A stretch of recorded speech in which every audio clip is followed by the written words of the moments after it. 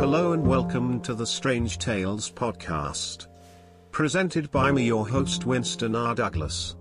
We are a podcast that looks at weird and wonderful tales from history, true crime, conspiracies and much more. I will try to cover various topics from different eras. Hopefully we can take a journey through history together.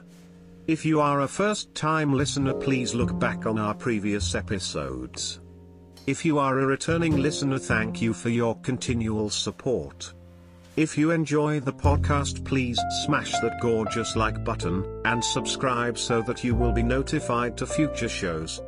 Also, if you could write a 5-star review, that would really help us get the word out, so other people can enjoy the podcast as well. You can follow me on Twitter, Facebook, and YouTube at Strange Tales Pod. Or you can message me at strangetalespod@gmail.com with feedback or ideas on future shows. If you would like to support the podcast, you can do so through Patreon. Go to patreon.com/strangetalespod, where we have plans from as little as $3 a month, and you can opt out any time. Any help is much appreciated. Margaretha Geertruida MacLeod, she was a Dutch exotic Asian-inspired dancer that toured Europe. Mata Hari, meaning Eye of the Day in Malay, in reality she was born in a small town in northern Holland in 1876. She became a famous courtesan, and with the outbreak of World War I her catalogue of lovers began to include high-ranking military officers of various nationalities. In February 1917, French authorities arrested her for espionage and imprisoned her at Street Lazare prison in Paris. In a military trial conducted in July, she was accused of revealing details of the Allies' new weapon, the tank, resulting in the deaths of thousands of soldiers. There is evidence that Mata Hari acted as a German spy, and for a time as a double agent for the French, but the Germans had written her off as an ineffective agent whose pillow talk had produced little intelligence of value. Her military trial was riddled with bias and circumstantial evidence, and it is probable that French authorities trumped her up as the greatest woman spy of the century as a distraction for the huge losses the French army was suffering on the Western Front. Okay, let's get into today's strange tale.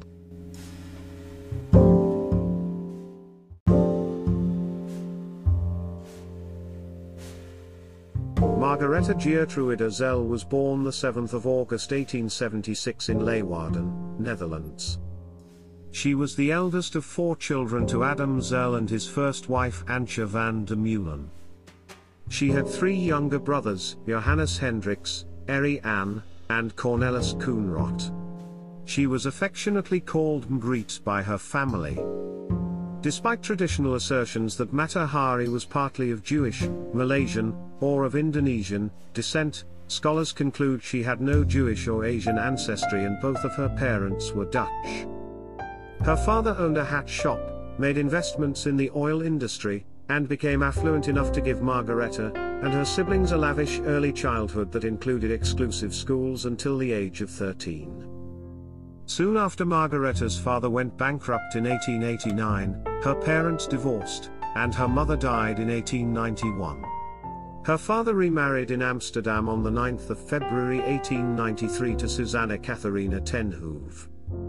The family fell apart, and Margaretha was sent to live with her godfather, Mr. Visser, in Sneek.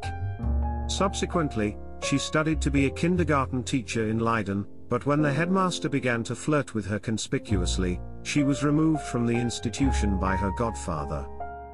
A few months later, she fled to her uncle's home in The Hague. At 18, Margaretha answered an advertisement in a Dutch newspaper placed by Dutch Colonial Army Captain Rudolf MacLeod, who was living in what was then the Dutch East Indies, now Indonesia, and was looking for a wife. Zell married MacLeod in Amsterdam on the 11th of July 1895. He was the son of Captain John Breenan MacLeod, a descendant of the Gesto branch of the MacLeods of Skye, hence his Scottish surname, and Dina Louisa, Baroness Sweerts de Landas. The marriage enabled Zell to move into the Dutch upper class and placed her finances on a sound footing. She moved with her husband to Malang on the east side of the island of Java, traveling out on the SS Princess Amalia in May 1897. They had 2 children, Norman John MacLeod and Louise Jeanne MacLeod. The marriage was an overall disappointment. MacLeod was an alcoholic and regularly beat Zell, whom he blamed for his lack of promotion. He also openly kept a concubine, a socially accepted practice in the Dutch East Indies at that time. The disenchanted Zell abandoned him temporarily, moving in with Van Reeds, another Dutch officer. She studied Indonesian culture intensely for several months and joined a local dance company during that time. In correspondence to her relatives in the Netherlands in 1897, she revealed her artistic name of Matahari, the word for sun in the local Malay language literally, eye of the day. At MacLeod's urging, Zell returned to him, but his behavior did not change. In 1899, their children fell violently ill from complications relating to the treatment of syphilis contracted from their parents, though the family claimed they were poisoned by an irate servant. Jeanne survived, but Norman died. Some sources maintain that one of MacLeod's enemies may have poisoned their supper to kill both of their children. After moving back to the Netherlands, the couple officially separated on the 30th of August 1902. The divorce became final in 1906, and Zell was awarded custody of Jeanne. MacLeod was legally required to pay child support, which he never did. During a visit to Jeanne, MacLeod decided not to return her to her mother. Zell did not have the resources to fight the situation and accepted it, believing that while MacLeod had been an abusive husband, he had always been a good father. Jeanne later died at the age of 21, possibly from complications related to syphilis. In 1903, Zell moved to Paris, where she performed as a circus horse rider using the name Lady MacLeod, much to the disapproval of the Dutch MacLeods. Struggling to earn a living, she also posed as an artist's model. By 1904, Matahari began to rise to prominence as an exotic dancer. She was a contemporary of dancers Isadora Duncan and Ruth Street Dennis, leaders in the early modern dance movement, which around the turn of the 20th century looked to Asia and Egypt for artistic inspiration. Critics would later write about this and other such movements within the context of Orientalism. Gabriel Lestruc became her personal booking agent. Promiscuous, flirtatious, and openly flaunting her body, Matahari captivated her audiences and was an overnight success from the debut of her act at the Musée Guimet on the 13th of March 1905. She became the longtime mistress of the millionaire lion industrialist Émile Etienne Guimet, who had founded the Musée. She posed as a Javanese princess of priestly Hindu birth, pretending to have been immersed in the art of sacred Indian dance since childhood. She was photographed numerous times during this period, nude or nearly so. Some of these pictures were obtained by MacLeod and strengthened his case in keeping custody of their daughter.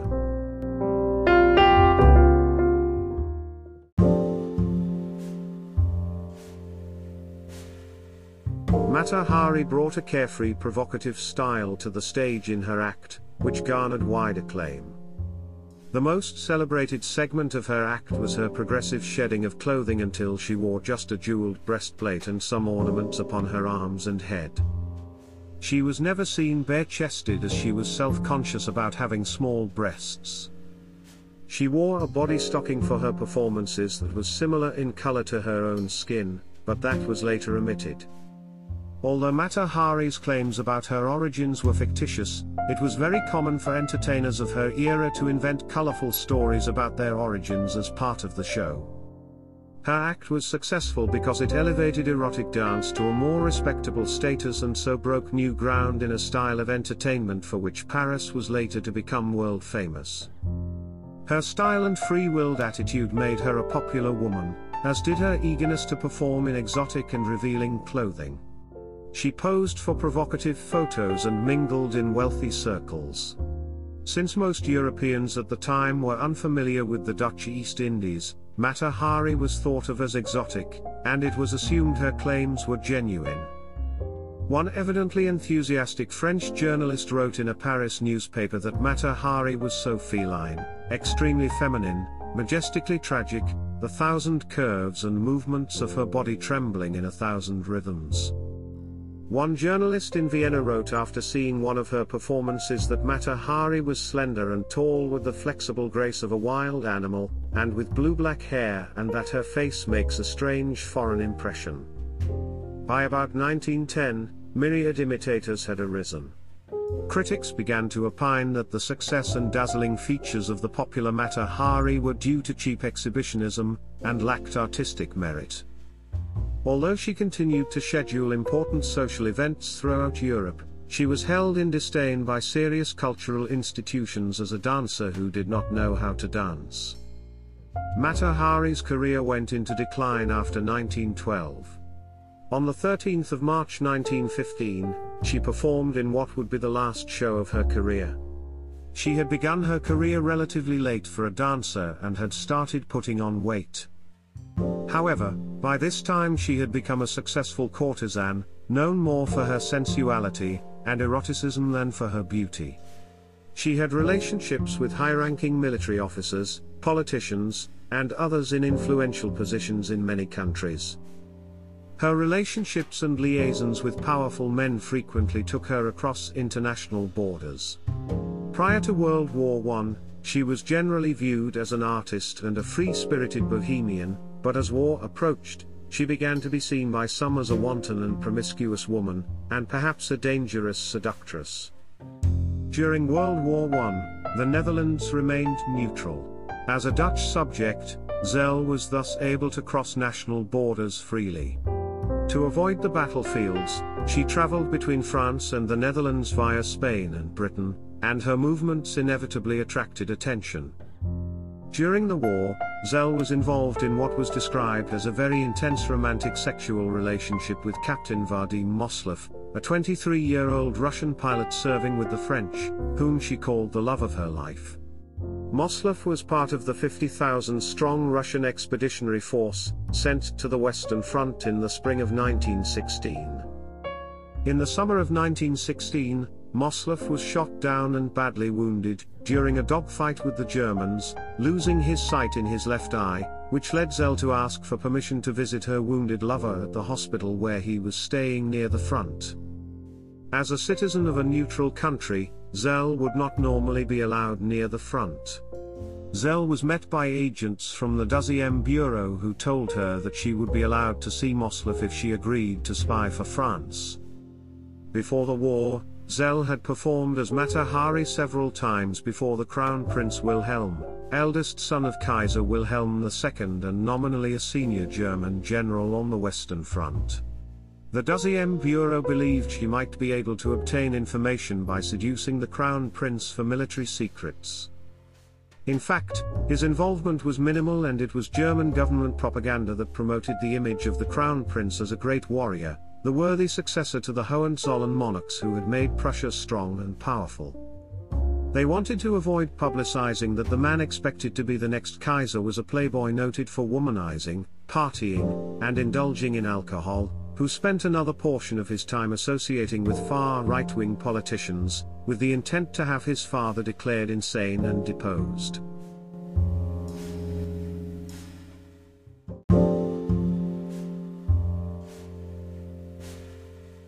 Unaware that the Crown Prince did not have much to do with the running of Army Group Crown Prince or the Fifth Army, the Deuxième Bureau offered Zell 1 million francs if she could seduce him and provide France with good intelligence about German plans. The fact that the Crown Prince had, before 1914, never commanded a unit larger than a regiment, and was now supposedly commanding both an army and an army group at the same time should have been a clue that his role in German decision-making was mostly nominal. Zell's contact with the Deuxième Bureau was Captain Georges Ledoux, who was later to emerge as one of her principal accusers. In November 1916, she was traveling by steamer from Spain when her ship called at the British port of Falmouth. There she was arrested and brought to London where she was interrogated at length by Sir Basil Thompson, Assistant Commissioner at New Scotland Yard in charge of counter-espionage.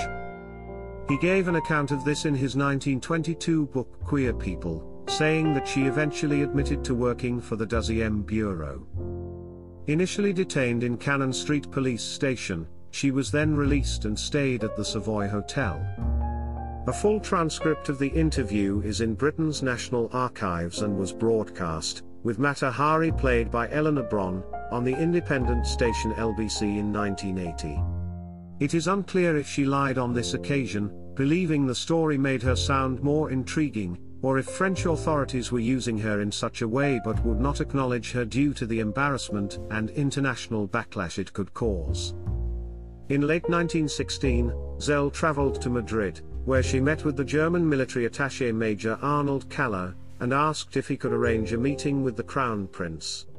During this period, Zell apparently offered to share French secrets with Germany in exchange for money, though whether this was because of greed or an attempt to set up a meeting with Crown Prince Wilhelm remains unclear. In January 1917, Major Kaller transmitted radio messages to Berlin describing the helpful activities of a German spy codenamed H-21, whose biography so closely matched Zell's that it was patently obvious that Agent H-21 could only be Mata Hari. The Deuxième Bureau intercepted the messages and, from the information they contained, identified H-21 as Mata Hari. The messages were in a code that German intelligence knew had already been broken by the French, suggesting that the messages were contrived to have Zell arrested by the French. General Walter Nicolai, the chief intelligence officer of the German army, had grown very annoyed that Mata Hari had provided him with no intelligence worthy of the name, instead selling the Germans mere Paris gossip about the sex lives of French politicians and generals, and decided to terminate her employment by exposing her as a German spy to the French. In December 1916, the Second Bureau of the French War Ministry let Mata Hari obtain the names of 6 Belgian agents. 5 were suspected of submitting fake material and working for the Germans, while the 6th was suspected of being a double agent for Germany and France. 2 weeks after Mata Hari had left Paris for a trip to Madrid, the double agent was executed by the Germans, while the 5 others continued their operations. This development served as proof to the Second Bureau that the names of the 6 spies had been communicated by Mata Hari to the Germans. On the 13th of February 1917, Mata Hari was arrested in her room at the Hotel Élysée Palace on the Champs-Élysées in Paris.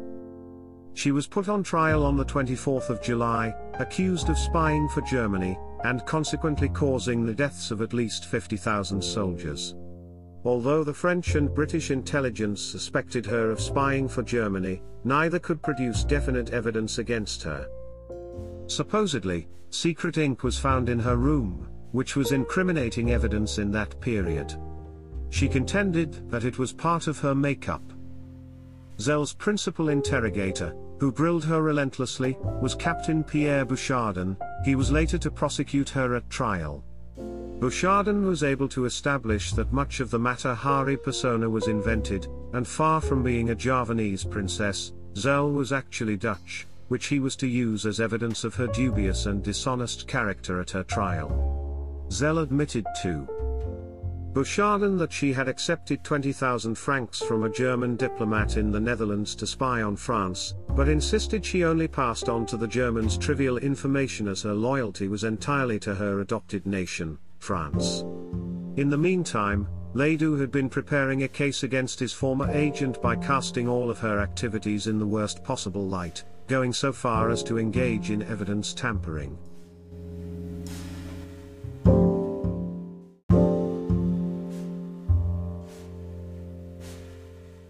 In 1917, France had been badly shaken by the great mutinies of the French army in the spring of 1917 following the failure of the Nivelle offensive together with a huge strike wave, and at the time many believed that France might simply collapse as a result of war exhaustion.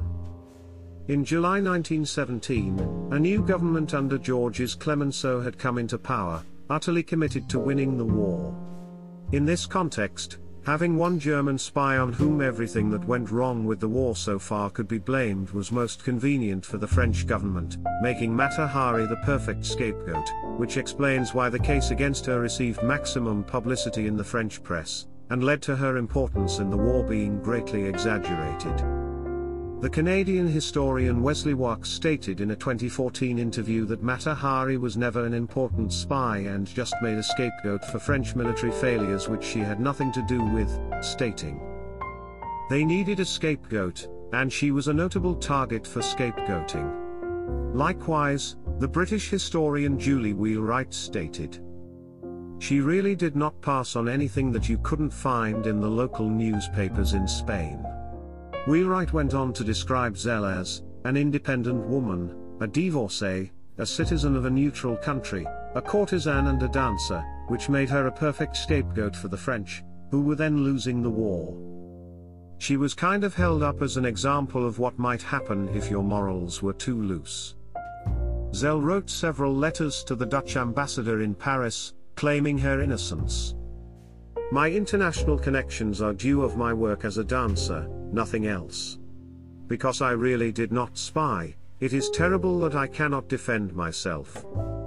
The most terrible and heartbreaking moment for Mata Hari during the trial occurred when her lover Moslef, by now a deeply embittered man as a result of losing his eyes in combat, declined to testify for her, telling her he did not care if she was convicted or not. It was reported that Zell fainted when she learned that Moslef had abandoned her. Her defense counsel, veteran international lawyer Eduard Clunit, faced impossible odds. He was denied permission either to cross-examine the prosecution's witnesses or to examine his own witnesses directly. Bouchardon used the fact that Zell was a woman as evidence of her guilt, saying, without scruples, accustomed to making use of men, she is the type of woman who is born to be a spy. Zell has often been portrayed as a femme fatale, the dangerous, seductive woman who uses her sexuality to effortlessly manipulate men, but others view her differently. In the words of the American historians Norman Polmer and Thomas Allen, she was naive and easily duped, a victim of men rather than a victimizer. Mata Hari herself admitted under interrogation to taking money to work as a German spy. It is contended by some historians that Mata Hari may have merely accepted money from the Germans without actually carrying out any spy duties. At her trial, Zell vehemently insisted that her sympathies were with the Allies and declared her passionate love of France, her adopted homeland. In October 2001, documents released from the archives of MI5, British counterintelligence, were used by a Dutch group, the Mata Hari Foundation, to ask the French government to exonerate Zell, as they argued that the MI5 files proved she was not guilty of the charges she was convicted of. A spokesman from the Mata Hari Foundation argued that at most Zell was a low-level spy who provided no secrets to either side, stating, "We believe that there are sufficient doubts concerning the dossier of information that was used to convict her to warrant reopening the case. Maybe she wasn't entirely innocent, but it seems clear she wasn't the master spy whose information sent thousands of soldiers to their deaths, as has been claimed." Zell was executed by a firing squad of 12 French soldiers just before dawn on the 15th of October 1917. She was 41. According to an eyewitness account by British reporter Henry Wales, she was not bound and refused a blindfold. She defiantly blew a kiss to the firing squad.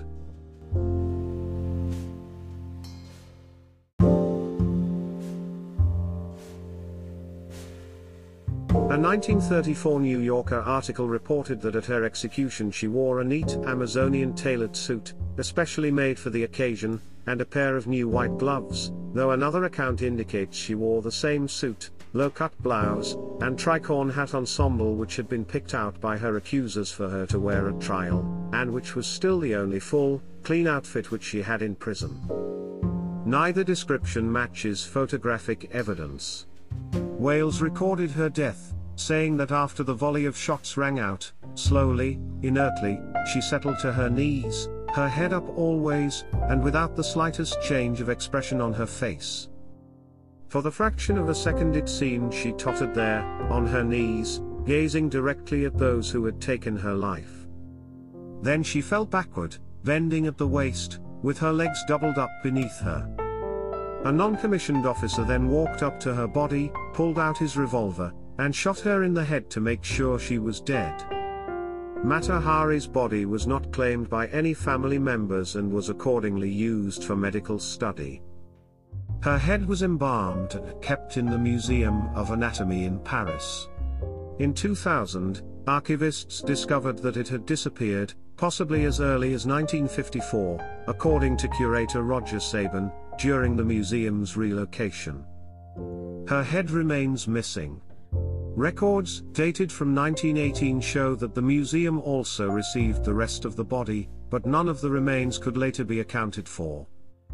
Mata Hari's sealed trial and related other documents, a total of 1,275 pages, were declassified by the French army in 2017, 100 years after her execution.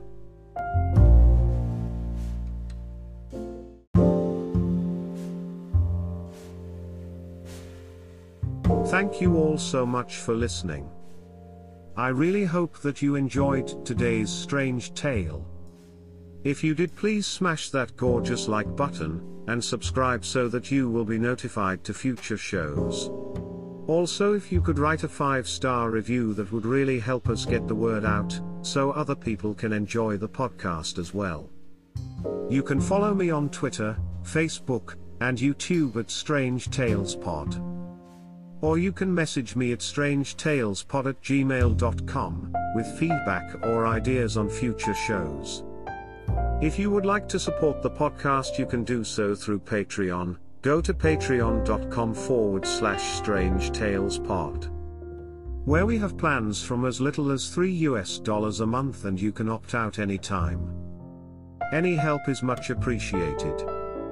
This is me, your host Winston R. Douglas, signing out for now.